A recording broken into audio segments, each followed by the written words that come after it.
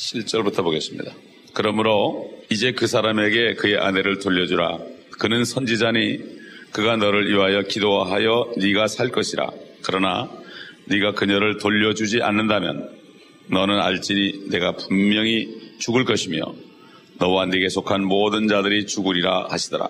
그러므로 아비멜렉이 아침 일찍 일어나서 그의 모든 신하들을 불러놓고 귀에다 이 모든 일들을 말하니 그 사람들이 몹시 두려워하더라. 그때 아비멜렉이 아브라함을 불러서 그에게 말하기를 네가 우리에게 무슨 일을 행하였느냐? 내가 네게 무슨 죄를 지었기에 네가 나와 내 왕국에 큰 죄를 가져왔느냐?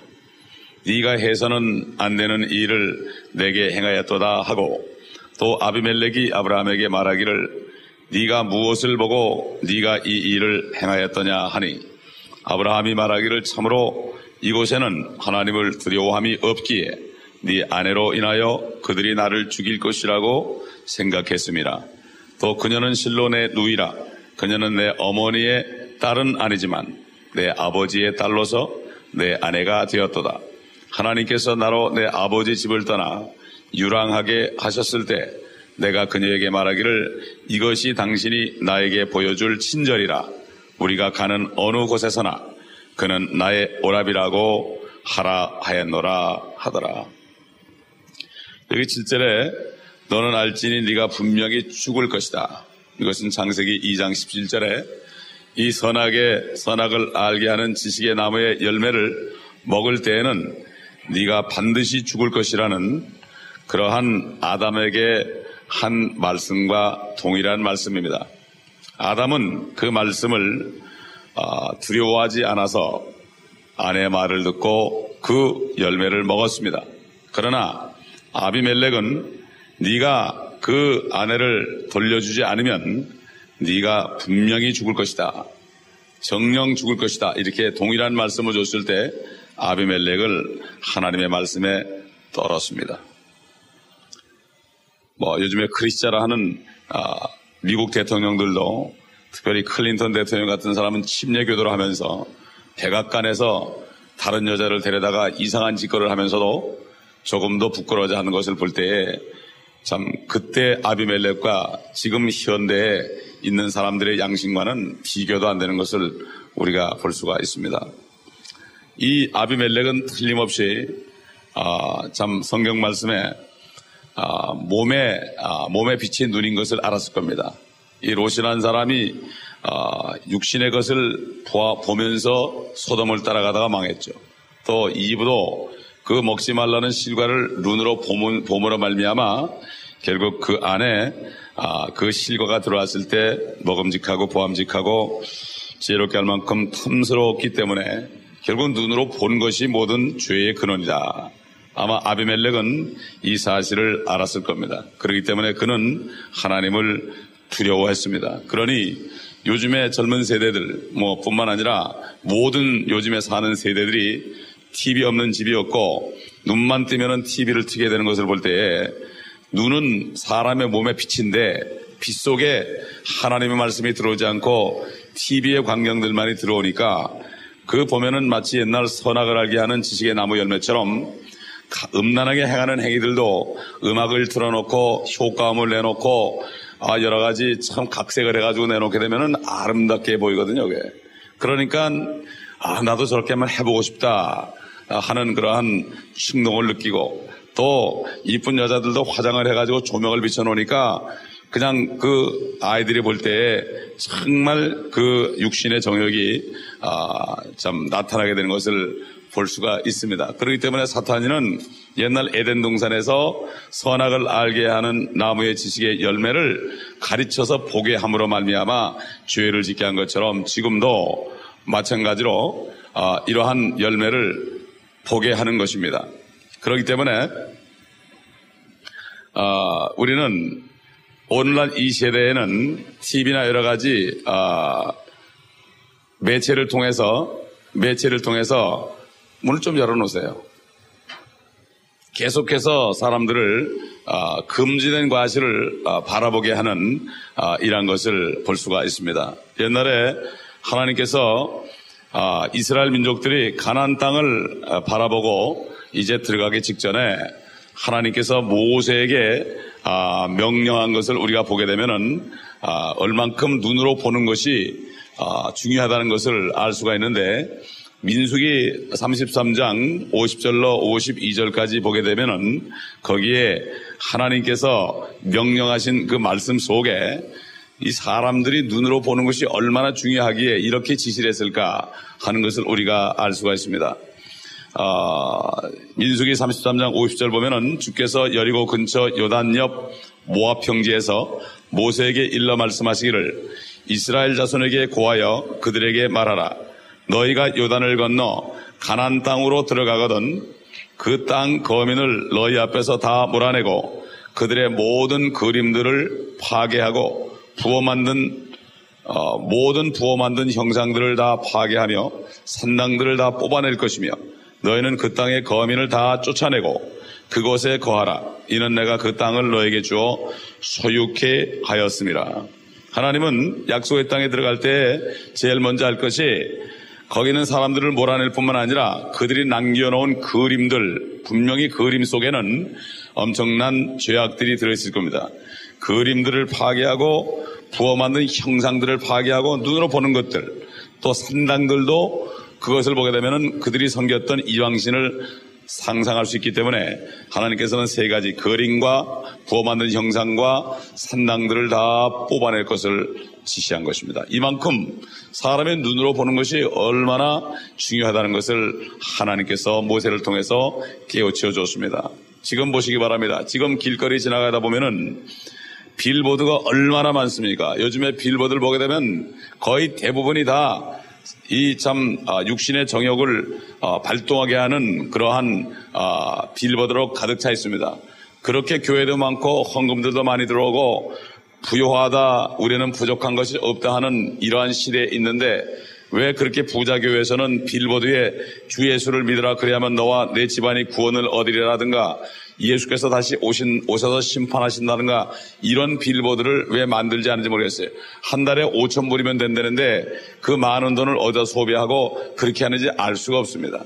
옛날에 한번 서더블 로드라고 그러한 선교기관에서 210번 프리웨이에다가 Sword of the Lord will coming soon. 주님의 칼이 곧 이 땅에 온다. 그러면서 그 다음에 가다 보면 두 번째로 당신은 예수 그리스도를 믿어야 된다. 그러므로 이런 빌보드를 붙여놓은 적이 있었습니다. 딱 한 번 본 적이 있었죠. 이렇게 세상 사람들은 빌보드를 그냥 빽빽하게 붙여놔서 프리웨이는 프리웨이라는 모든 길은 다 붙여놓고서 뭐 카지노라든가 술 광고라든가 여러 가지 뭐 희한한 광고 다 붙여놓고 사람의 눈요깃감으로 해놨는데 정말 복음을 전하는 그러한 구절은 거의 없습니다. 근데 멕시코에 가게 되면 가끔 그런 게 붙어 있어요. 그러니까 네가 부유하다, 부족한 것이 없다 하지만 너는 가련하고 벌거벗은 것을 알지 못하느냐. 그러니까 돈을 엉뚱한 데 쓴단 말입니다. 인간들을 구원하는 거기에 관심이 없고 보이는 건물이나 보이는 자기 땅이나 이런 것들을 위해서 모든 것을 다 갖다 바치고 매일 모자란다고 그러는 이러한 마지막 때에 우리가 살고 있기 때문에 우리는 우리의 눈을 어디에 둬야 될 것인가? 참으로 두렵고 떨림으로 주님 앞에 항상 나와야 될 것입니다. 11절을 보게 되면은 참으로 이곳에는 하나님을 두려움이 없기에라고 내가 생각했습니다. 아브라함은 자기 생각에 이곳은 하나님을 두려워하지 않을 것이다. 그건 자기 생각입니다. 하나님의 생각과 우리 인간의 생각은 다릅니다. 아까도 얘기한 것처럼 그 당시에 그 팔레스타인의 궁전에는 오히려 지금 백악관보다도 더 거룩한 영이 있었다는 것을 우리가 알아야 됩니다. 그리고 이 아비멜렉은 옛날 참 우리가 주님이 오셨을 때 말씀하신 것처럼 너희가 예물을 드리다가 형제와 불화한 것이 있으면은 예물을 넣고 다시 가서 화해하고 드리라. 또 누가 너에게 범죄했을 때 가서 1대1로 말해서 그가 말을 들으면 그를 형제를 얻은 것이다. 이 아비멜렉은 내가 당신에게 무슨 죄를 지었느냐 아주 솔선수범해서 아브라함이 말하기도 전에 솔선수범해서 내가 지은 죄를 알게 해달라. 이렇게 참 영적으로 깨끗한 상태에 있었다 이겁니다. 이건 뭔가 하면은 결국 오래전 사람들은 지금보다 오염이 덜 됐다는 얘기입니다. 그러므로 주님의 눈으로 볼 때 성도들이 휴거되고 나면은 이 땅은 쓰레기처럼 다 지옥으로 떨어뜨려도 참 하나님의 마음이 차지 않을 것입니다. 그러니까 우리의 생각은 다 비슷비슷하니까 아니 하나님이 뭐 우리 이렇다고 그러느냐. 그러나 옛날에 아비멜렉과 지금 사람들을 비교해 볼 때 하나님의 마음이 얼마나 들끓겠는가. 그러나 아직까지 오래 참으신 것은 한 사람이라도 더 회개하고 하나님께 돌아오게 하려고 하는 이러한 뜻을 사도 베드로를 통해서 우리에게 증거하신 것을 우리가 기억을 합니다. 그러므로 우리는 정신을 바짝 차리고 지금 세대의 사람들을 볼 것이 아니라 성경에 나타난 정말 옛날 세대들, 깨끗한 사람들의 세대들을 바라보면서 그들을 바라보고 도전을 받고 그들을 따라가야지 내 옆에 있는 사람들 바라보며 너나 나나 비슷하니까 괜찮다 이렇게 하다가는 안 된다. 그렇기 때문에 사도 바울이 로마서 12장에 너희는 이 세대를 본받지 말고 너의 마음을 다시 새롭게 함으로 변화를 받아 아버지 하나님의 선하시고 기뻐하신 뜻이 무엇인지 입증하라고 그랬습니다. 그렇기 때문에 요즘이야말로 정말 거룩함을 유지한다는 것이 그렇게 힘듭니다. 여기 아브라함은 13절에 하나님께서 나로 유랑하게 하셨다 그런 말을 했어요. 유랑하게 하셨다. 유랑이라는 것은 목적지가 없는 사람들이 다니는 게 유랑입니다. 거지처럼. 이렇게 아브라함은 하나님께서 분명히 그 가나안 땅을 가로로 세로로 걸어라. 네 땅이 될 것이다. 분명히 목적지가 있고 정착지가 있는데도 아브라함은 또 유랑한다는 말을 했어요. 요즘 크리스찬들이 그렇습니다. 천국 간다 그렇게 얘기를 하다가도 어느 날 갑자기 천국은 없어져 버리고 이 세상에서 떠도는 사람처럼 불평불만하는 것을 많이 봅니다. 사도 바울이 어제도 우리가 말씀을 들었지만은 불평하지 말고 원망하지 말아라. 너희 안에서 행하시는 분은 하나님이시다 그랬습니다. 하나님의 말씀을 따라서 그 기쁘신 뜻을 따라서 뜻을 두고 행하게 하려 하심이니까 이제는 우리에게 분명한 목적지 그리스도의 심판석을 통해서 이제 어린 양의 혼인잔치에 가서 하늘에 가서 7년 혼인잔치 하다가 주님과 함께 다시 이 땅에 내려와서 이 땅에서 고생한 만큼 다스리는 권세를 받아서 10골을 다스릴 사람은 10골을 다스리고 5골을 다닐 사람은 5골을 다니고 하나도 남기지 못한 사람은 악하고 게으른 종아 아무 다스리는 권세도 받지 못하고 면류관도 받지 못하는 그 장면을 생각하면서 우리가 순례자로서 살아야 되죠. 유랑자가 아니라 순례자로서. 순례자는 분명히 목적지가 있고 집이 있지만 잠시 여행을 하는 것이 바로 순례자입니다. 유랑자는 거지처럼 있을 곳이 없어서 오늘은 이곳 저늘은 내 곳 구걸하면서 다니는 것이 유랑자입니다. 옛날 김사과처럼 정말 떠나다니는 그러한 구걸하며 다니는 그러한 신세가 유랑자죠. 이 아브라함은 조금 고생이 되니까 자기 옛사람이 다시 나타나서 나를 유랑하게 하셨다. 약간 하나님 앞에 불평하는 말을 여기에 쓴 것입니다. 바로 이것이 우리의 모습입니다. 그렇기 때문에 우리는 절대로 하나님이 우리에게 주신 약속, 내가 처소를 예배하러 가노니 내가 처소를 예배하면 내가 다시 와서 너희를 나 있는 곳에 있게 하리라. 그렇지 아니하였으면은 내가 너에게 일렀을 것이다. 하나님을 믿으니 또 나를 믿으라. 내 아버지의 집에는 많은 저택들이 있느니라. 이렇게 말씀을 하신 것을 우리가 잊어버려서는 안 됩니다. 마찬가지입니다. 아브라함에게도 가로 세로 걸었을 때 네 땅이 된다고 그랬고 분명히 짐승들을 쪼개놓고 횃불처럼 하나님과 아브라함이 같이 지나가면서 피로 맺은 언약을 통해서 내가 유프라데부터 애국강까지 네 자손에게 줄 것이다. 이렇게 말씀했고 지금 이스라엘 국기에 위에는 유프라데스 강이요 아래는 애국강 두 강줄기를 그려놓고 가운데 다윗의 별, 다윗의 자손으로 오셔서 이 메시아가 이 땅에 다시 오실 것을 그들이 믿는 믿음이 굳게 새겨져 있을 정도로 그들은 지금까지도 아브라함의 신앙을 굳게다 새겨놓고 있는 것입니다. 물론 대부분의 사람들은 그렇지 않을지 몰라도 소수의 남은 자들 속에 아직까지 그 믿음이 있기 때문에 그들의 국기에는 창세기 15장에 약속하신 하나님의 그 언약이 새겨져 있는 것입니다. 한국 국기에는 하나님의 언약이 없습니다.